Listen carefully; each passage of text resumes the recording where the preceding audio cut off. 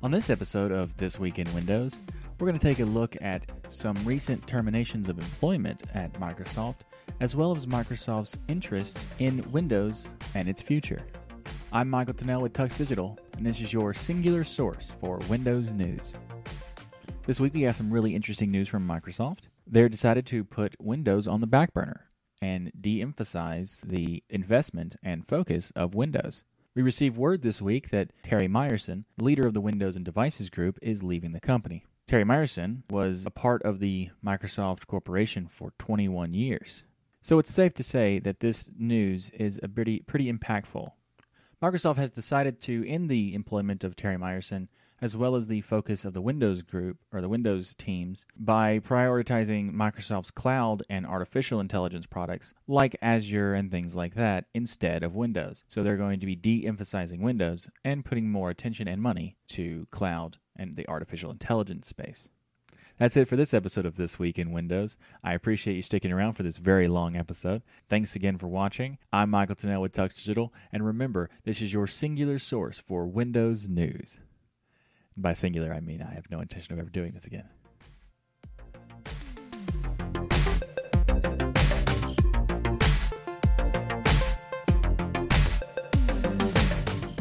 Okay, so for the real show this time, on this episode of This Week in Linux, Facebook is still under fire for privacy violations, but Mozilla is trying to help users mitigate these issues with their new Facebook container extension for Firefox. There was some very exciting news for the GIMP team regarding the long-awaited next release of the software. We've got some updates for a couple of photo-related applications with Raw Therapy and Digicam. We'll take a look at Barrier, a new fork of the Synergy software. Barrier is a project to help you use one mouse and one keyboard on multiple computers simultaneously. We'll take a deep dive into the latest updates for the Linux kernel because there are a lot of great features on the way. Then the Humble Indie Bundle is back, and we'll check out some updates for some distros, including Open Media Vault, Pop! OS, Cubes, and more. All that and much more coming up. I'm Michael Tunnell with Tux Digital. This is your weekly source for Linux news.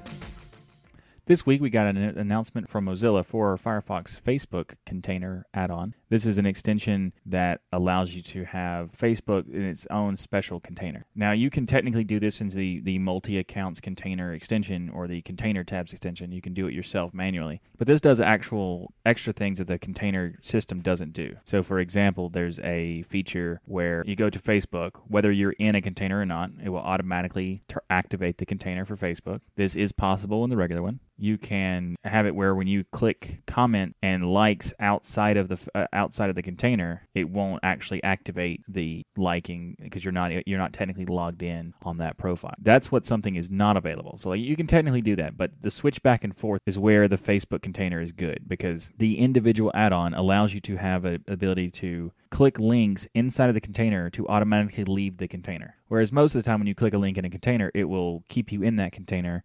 Whereas this particular extension that they made would take you out of that container so that Facebook couldn't track you anymore. You can already kind of do it by yourself, but this adds an extra feature on top of that makes it, much more privacy oriented. Naturally, because Facebook has been the quintessential example of protecting your right to privacy and not sharing your data. Facebook has now admitted that they track your phone calls on your smartphone if you have the Facebook app installed. So there's that. That's fun. It just keeps getting worse and worse and worse.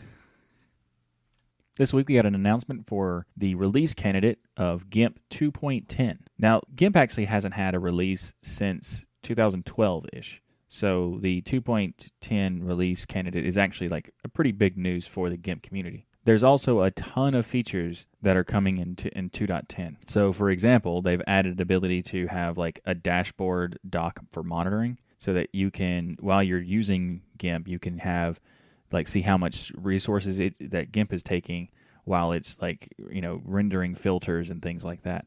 So, I mean, it's more of a developer thing that you can use to debug things, but overall, it is nice to know like how much it's being used if you want. They've also had improvements for a new shadows and highlights filter, which is pretty cool because it makes it a lot easier to do certain types of image editing that you would normally do in something like Darktable or Raw Therapy. They've added the ability to do masks on layer groups. They've also added the ability to recover from recover files from a crash. So if you're working on an image and GIMP crashes, when you bring GIMP back up, it will try to recover the files that you were working on so you wouldn't lose them. Now, this doesn't technically work right now in the release candidate, but it is scheduled for release with 2.10.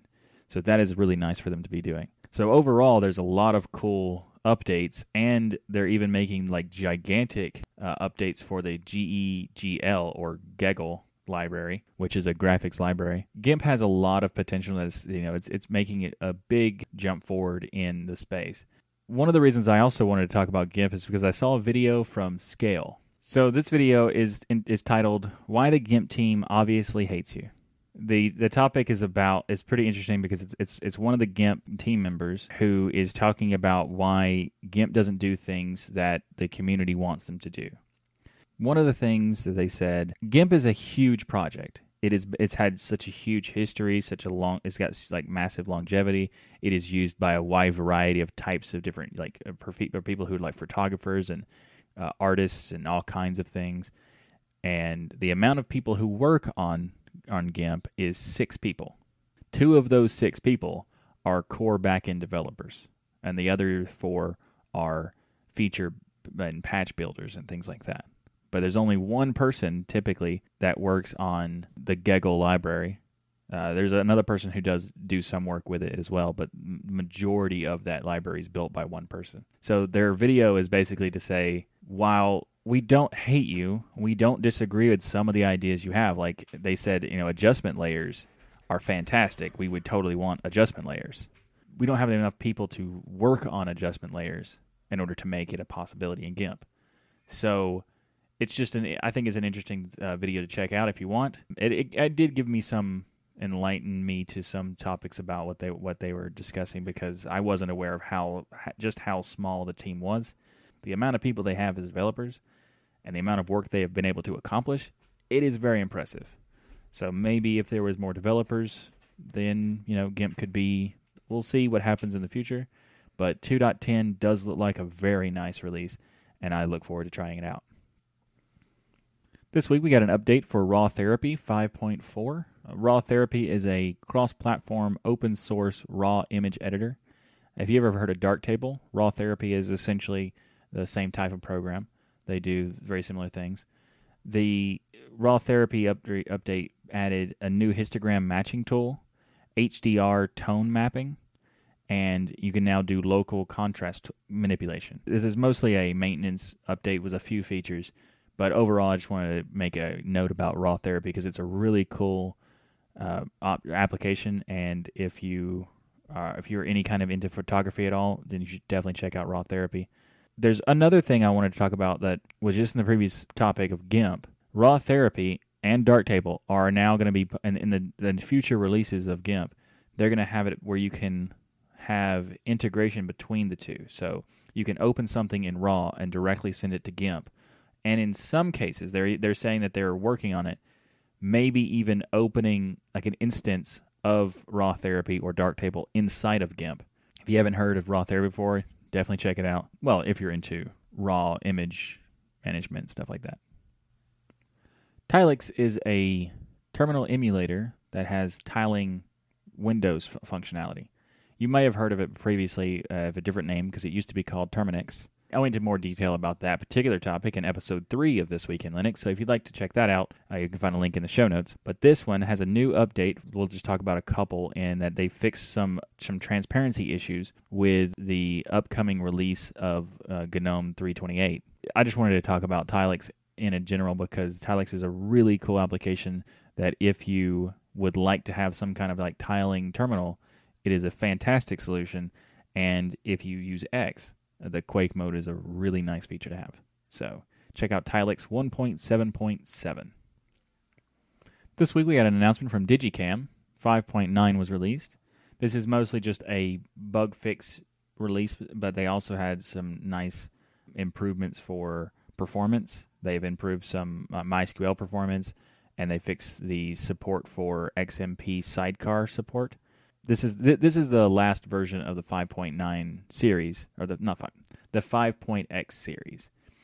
and this is mostly just a bug fix release. But there are a lot of cool things that if you're interested in checking out. Digicam is a very cool photo management tool made by the KDE team. So if you'd like to check it out, you'll find a link in the show notes. This week, we got an announcement for a fork of Synergy. And if you've never heard of Synergy, Synergy is a tool that is probably the most commonly suggested tool for having multiple machines but using the same input for both machines. So, for example, a mouse or a keyboard that would be interchangeable between multiple machines. So the software is going back and forth and stretching back and forth. So you can go from one computer to the other without having to use a different keyboard or a mouse. So that's a really cool idea, but unfortunately, the 1.x series of Synergy has been deprecated, and the 2.x series is very different. And they have changed the approach in a very weird way. One of the things that turns me off of Synergy now, they made it so that when you connect to the machines, you also have to ping their servers for every connection. Like they're making their own server like a middleman type. In some cases, that kind of thing is not that bad to do. It could be beneficial depending on the software. But in this, that means that you would not be able to use the software without being on the internet. So if you're in a local intranet structure, you wouldn't be able to use it at all. And that kind of defeats the point in a lot of ways. So if you're at an enterprise or a company structure and you have multiple computers you got to work with, you can't without being actually access to the internet. This is a fork of that. Barrier is a fork of Synergy's 1.9 code base. So you can totally check out that. So it's a pretty interesting approach. There's also some hardware approaches if you like. So if you do give Barrier a try, let me know what you think in the comments or in the Telegram group by going to touchdigital.com/Telegram and just let me know what you think. I kind of wish they were calling it Unbarrier, but anyway. Linus announced that it's possible that the Linux 4.16 kernel will be released very soon, within a few days or so even. I also want to talk about that they have released 4 new updates for the stable kernels that are currently supported. 4.4, 4.9, 4.14, and 4.15 all had point release updates. Let's talk about 4.16 that's coming out. They've merged a VirtualBox guest driver so that you wouldn't have to install guest editions inside of different distributions because they would be automatically installed by default with the driver. This means that if someone's a Windows user and they wanted to try out Linux, they wouldn't have to know about guest editions or install them. They would be able to just try out Linux in a way that it was kind of meant to be. So that's pretty cool. They've also added support for more ARM boards, specifically Orange Pi version 1, the Hummingbird 2, and even a D-Link NAS enclosure. There's also support for NVIDIA's Jetson TX2 display support and Tegra TX2 improvements. And there's a lot of more things like that improvement. There's been a lot of file system storage improvements, like ButterFS RAID 5 and 6 had a lot of fixes being done, so that's always good. One of the cool things about it is that AMD GPU DC now supports multiple display synchronization, so you can have a better multi-monitor experience with the new graphics cards from AMD. So that's very cool. That's the 4.16 kernel, but I also want to talk about the 4.17 kernel that's coming out because there's even cooler things coming with that too. I'm not really sure if it's cooler because the VirtualBox was pretty cool. But the AMD GPU DC that we just talked about is coming by default enabled in 4.17. You can activate it in 4.16, but by default it will be enabled in 4.17, so that is nice. You can have discrete GPU support in AMD KFD. These initialisms are so fun to say. You notice that? There's not that many. Oh, there's a ton. Anyway, so the Intel Cannon Lake Gen 10 graphics are now considered stable and will be enabled by default in 4.17. They're also adding AMD Vega 12 support. They're adding support for the ACPI time and alarm driver, and a really interesting RC flight controller driver for the Phoenix RC controller. And it's if you fly model planes or model helicopter, things like that, the Phoenix RC flight controller was for that. And maybe even potentially you can make it work with a drone or something. I don't know. But anyway, this is really cool news. This week we got a really nice update from Valve. They decided to open source their networking, their game networking sockets library, and this is a networking transport layer. It was based on, it was just a Steam only thing, so this could be cool. So it could be included into other other games where not having to require the Steam platform. That is very nice. So the transport layer uses a custom connection-oriented protocol. Overall, this is like a fantastic thing because it has bandwidth estimation. It has encryption based on AES per packet. It has a way to simulate tools for simulating loss and stats for like detailed stats measurements.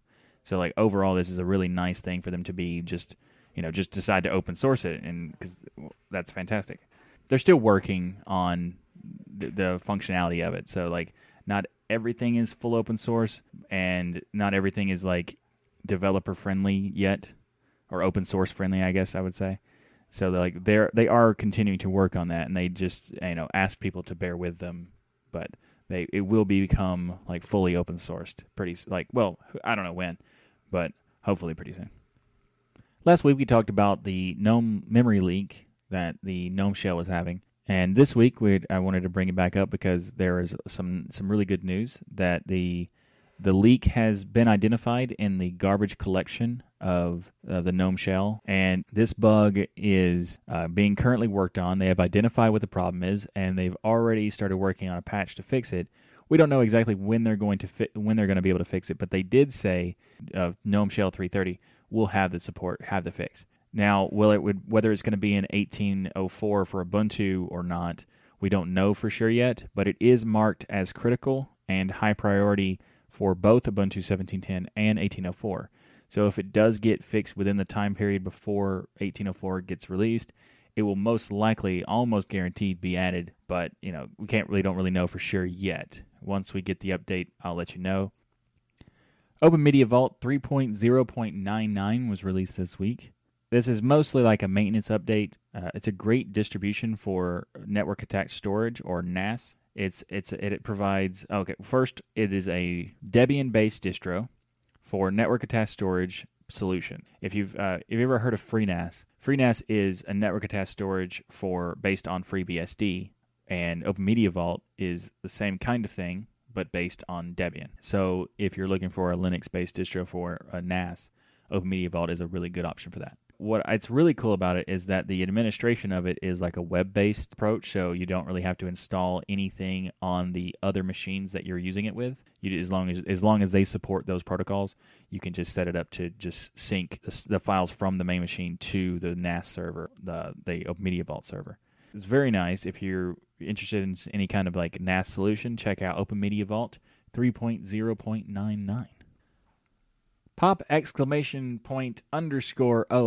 had an update this week for a release of the 1804 testing ISOs. So you can try out the 1804 version of Pop! OS if you'd like to. But they also had some interesting updates for the Pop Shop, and which, by the way, Pop! OS, I don't like the name of your distro. I don't have a problem with the term Pop! OS, but the exclamation point and underscore is a little ridiculous. However, I am a big fan of that term Pop Shop. That is fun. So good job on that one. Except for the exclamation underscore. Take that off. Pop Shop. That's fun. Anyway, so they had a lot of interesting progress for the Pop Shop. And that is, you can see the download size of an application in application listings. And what's even cooler is that it's not just the deb file, for example. It includes the dependencies as well. So you see the full amount that you'll need to install before installing it, or before running. Like if you install an application through apt, it will tell you how much will be used. But if you're using like a software center, they typically don't. They don't tell you the full set. This is going to add that, so that is very nice. And they've also added some new graphical assets to the Pop Shop. So I look forward to trying out the new version of the Pop Shop, just so I can say that even more. Anyway, System76 also added that they are having support for the NVIDIA Titan V GPU. Now, if you haven't heard of that, that is a ridiculously powerful GPU, and it's also ridiculously expensive. I don't know if it's the most powerful, like, outright An AMD Threadripper or something might, I don't know, challenge it, but it's one of the top. And the cost of the Titan V is $3,000. So it's interesting that they put the effort into making the Titan V work for Pop! OS, but I don't know how many people are going to be able to justify the cost of a Titan V. I know I'm not going to. So if you do have a Titan V, you can totally use the Pop Shop in Pop! OS. CubesOS 4.0 was released this week, and it has a ton of features and improvements added since the previous version. First up, they've added the ability to switch from HVM to PVH for most virtual machines in response to the Meltdown Spectre problem, so they've mitigated that. They've made it possible to clone a VM into a new name and then automatically remove the old VM. You can now create USB virtual machines. It's non-encrypted backups are no longer supported. So that's an interesting way of doing it. So like if you want to do a backup of your VMs, you have to encrypt it now. So that's a nice security improvement. And overall, there's been a lot of updates. For example, like kernel 4.9.x series was updated to that series. They've added more flexible firewall improvements, like the unikernel integration is added. So overall, if you haven't tried it, CubesOS is a distribution to basically manage virtual machines easily. So you would install CubesOS, then you would install other distributions as virtual machines inside of CubesOS. It's a really nice UI. It's really nice, like organized and things like that. So if you haven't given it a shot, feel free to do so.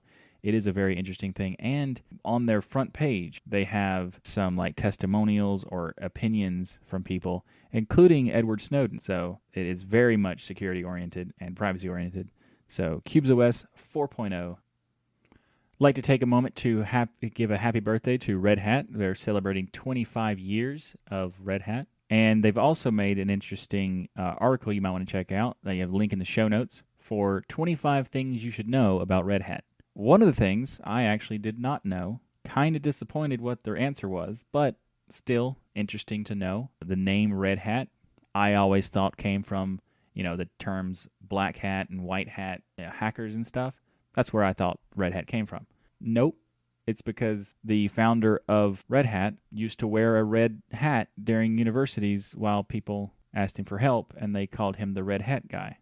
Somewhat disappointed that it's not related to that, but still interesting because something mundane as the type of hat you wear becomes the name of a company, a mega billion-dollar company, and his longevity, like in the tech space, longevity is like amazing because they've been around for so long that they've seen so many things happening in the tech space. Most companies, if they last 5 years, they are incredibly lucky, and Red Hat's lasted 25 years, so that's pretty awesome. Anyway, once again, happy birthday to Red Hat.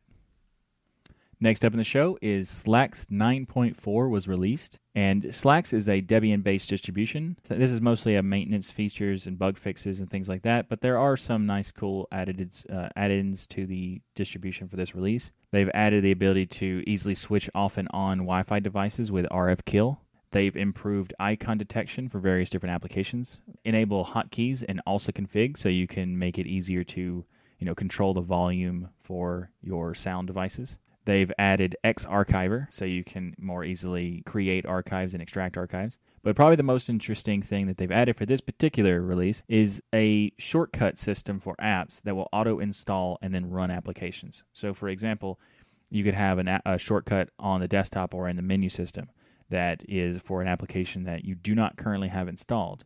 But if you choose to open it, it will first install that application and will prompt you to install that application and then open it afterwards. So it's like a much easier, like a barrier to entry for people who aren't necessarily familiar with certain applications that are available via Debian repos. They make it easier to get certain things depending on which repo they're in. So that's a really interesting approach for Slax. So anyway, if you're interested in checking it out, Slax 9.4. Next up in the show is the Canonical Corner. This week, Mark Shuttleworth had an interview with Swapnil Bhatia. Hope I said that one right. Swapnil does a lot of journalism for Linux and open source. So if you haven't heard of him, go check him out. There's links for his videos in the video description or show notes. He's talking about Canonical's approach to an IPO and what Mark Shuttleworth's opinion on doing it and when it might happen. Overall, it's a pretty cool video. You should check it out. But he says that he sees that in the future, Canonical will have partnerships with basically every large company, whether that's desktop, server, IoT, or whatever. They expect to have support, some kind of partnership with pretty much every big company. So that is that kind of a goal shows that they are, very serious about the approach for the company. Next up, we got a final, not necessarily final, they might change a little bit, but an official list for the removed items in Ubuntu 18.04 minimal installation. Notably would be Thunderbird, LibreOffice, Transmission GTK app, GNOME To Do, Baobab, Rhythmbox, Cheese, Shotwell, Totem, and a bunch of other things. It's basically going to remove all of the applications that might not be the preferred for like an experienced user. So you can install the distribution and then put whatever you want on it. So that's a really cool thing. So if you want to check out the full list, there's quite a bit more. So anyway, if you want to check it out, links are in the show notes. And finally, this week we got some updates from the Snapcraft team regarding updates to snapcraft.io. One of the things that is really cool about this is that they've added initial support for bases to target a new core base snap. So you can add, instead of just the core snaps, you can have new cores. The way snaps work is that you can either have everything all included, or you can have core snaps, which are essentially runtime. And they're improving the workflow and the functionality of those particular implementations. But another thing that they're adding is the ability to have better app integration with AppStream. So AppStream is a standard for data, like metadata for applications. You'll see it in RPMs and debs a lot. Not all applications have AppStream data included, but for a large majority of them do. And Snaps didn't really work that well with the AppStream data, but now in future releases for Snaps, they will. That is great. So it'll be better integration with various different software stores, application installation systems, and maybe it would benefit the Pop Shop. To this week, we got an announcement for the Humble Indie Bundle 19. They have a lot of interesting games in this one. I already own this one, but it'd be really nice to have it for a very cheap price. Anyway, Polybridge is a really fun bridge constructor thing for a physics game. And also, I haven't tried this yet, and I totally want to do it, so I'm probably going to get this bundle anyway, just for this one thing. But there's a game called Keep Talking and Nobody Explodes. That's such a weird, interesting game that I want to check it out. So there's also a lot of cooler games like Soma, and the Super Hot game is a really interesting approach to a first-person shooter type. Very stylistic. And in a couple more days, we'll get even more games and see what's coming out. If you in the second tier of the bundle. So I'm definitely looking forward to it. Before we go to the next topic, I just wanted to mention that the link in the show notes for the Humble Indie Bundle 19 is an affiliate link that supports the Tux Digital channel. So if you do decide to purchase the Humble Indie Bundle, I would appreciate it if you do use that link so that the Tux Digital channel will get some credit, gets a little commission for it. So anyway, I'm definitely going to get it just for a couple of these games like the Keep Talking and the Super Hot. So let me know if you do get it. Let me know what you think about those games, and maybe we can play some multiplayer with it. Because the Keep Talking and Nobody Explodes is a multiplayer game, so that would definitely be fun to play with a community thing. Humble Indie Bundle 19. Just a reminder, we do a live stream every week for the show, and in the topic for Humble Indie Bundle, the Dark One in the chat mentioned that he thinks that Soma alone by itself is worth the price of the bundle, so that's something to think about. And also remember, affiliate link, #shameless plug. So you know how all the Android phones have really old kernels? In fact, most of them have 3.18. If they haven't updated, they're not brand new. And even if they are brand new, they have 4.4 kernel. They're just super ancient. Well, Plasma Mobile team and the Holium team have been working on getting mainline kernels to work inside of various different devices. So this post from the Plasma Mobile team was able to get initial support for the Nexus 5 to use the mainline kernel with Plasma Mobile. So this particular test has version 4.9, and it has a lot of, it didn't support some of the features, but it's an initial developer build, so it's not intended to do that yet. They're going to work on that and improve some things like that. But it is possible to run this particular build on both the Nexus 5 and a Sony Xperia X2. So the approach they're doing is seem to be working on various different devices. So it's really cool to see. And they've said that if you'd like to try it out and give some feedback, that you can find them at I'll just have a link in the show notes if you'd like to try this out. So Plasma Mobile, Nexus 5, mainline kernel. Next up in the show, DuckDuckGo announced a privacy challenge, the $500,000 DuckDuckGo privacy challenge for 2018. This is a really cool campaign because it's like a crowdfunding thing plus a giveaway donation system thing. So the way it's structured is from when they announced it to April 10th, they will be conducting this challenge sort of thing.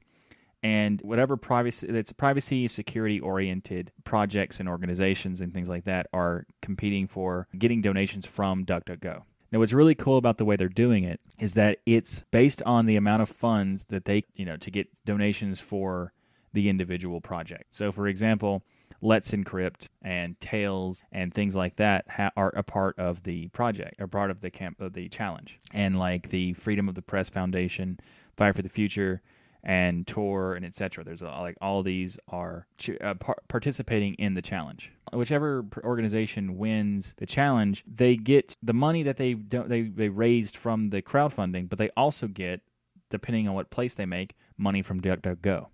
So, for example, the first place organization gets $50,000 donation directly from DuckDuckGo on top of whatever other whatever donations they got from the crowdfunding.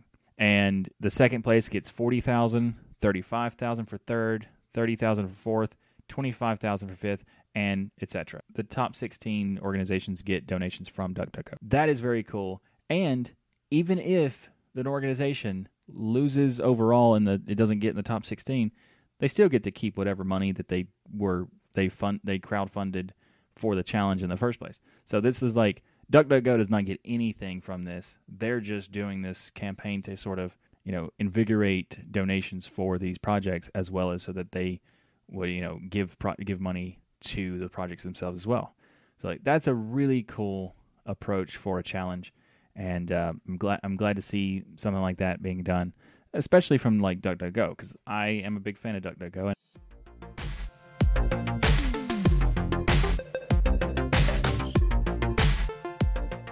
Thanks for watching this episode of This Week in Linux. If you like what I do here on this show, please hit that like button and be sure to subscribe.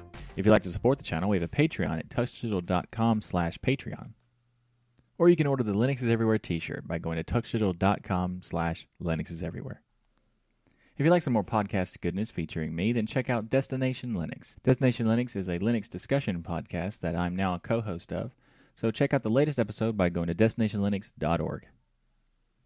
I know you must be thinking, Michael, 2 podcasts? That's not enough. Don't worry, I've got you covered. I was also the guest host for the latest episode 4 of the Ubuntu Podcast. You can check that episode out as well by going to ubuntupodcast.org. You can find links to that, as well as Destination Linux and many other things in the show notes below. Just a reminder, the show is live every Saturday at 1 p.m. Eastern or 6 p.m. UTC, so join us in the live chat room to discuss all the latest Linux news each week. Thanks again for watching. I'm Michael Tunnell with Tux Digital. And as always, keep using, learning, and enjoying Linux.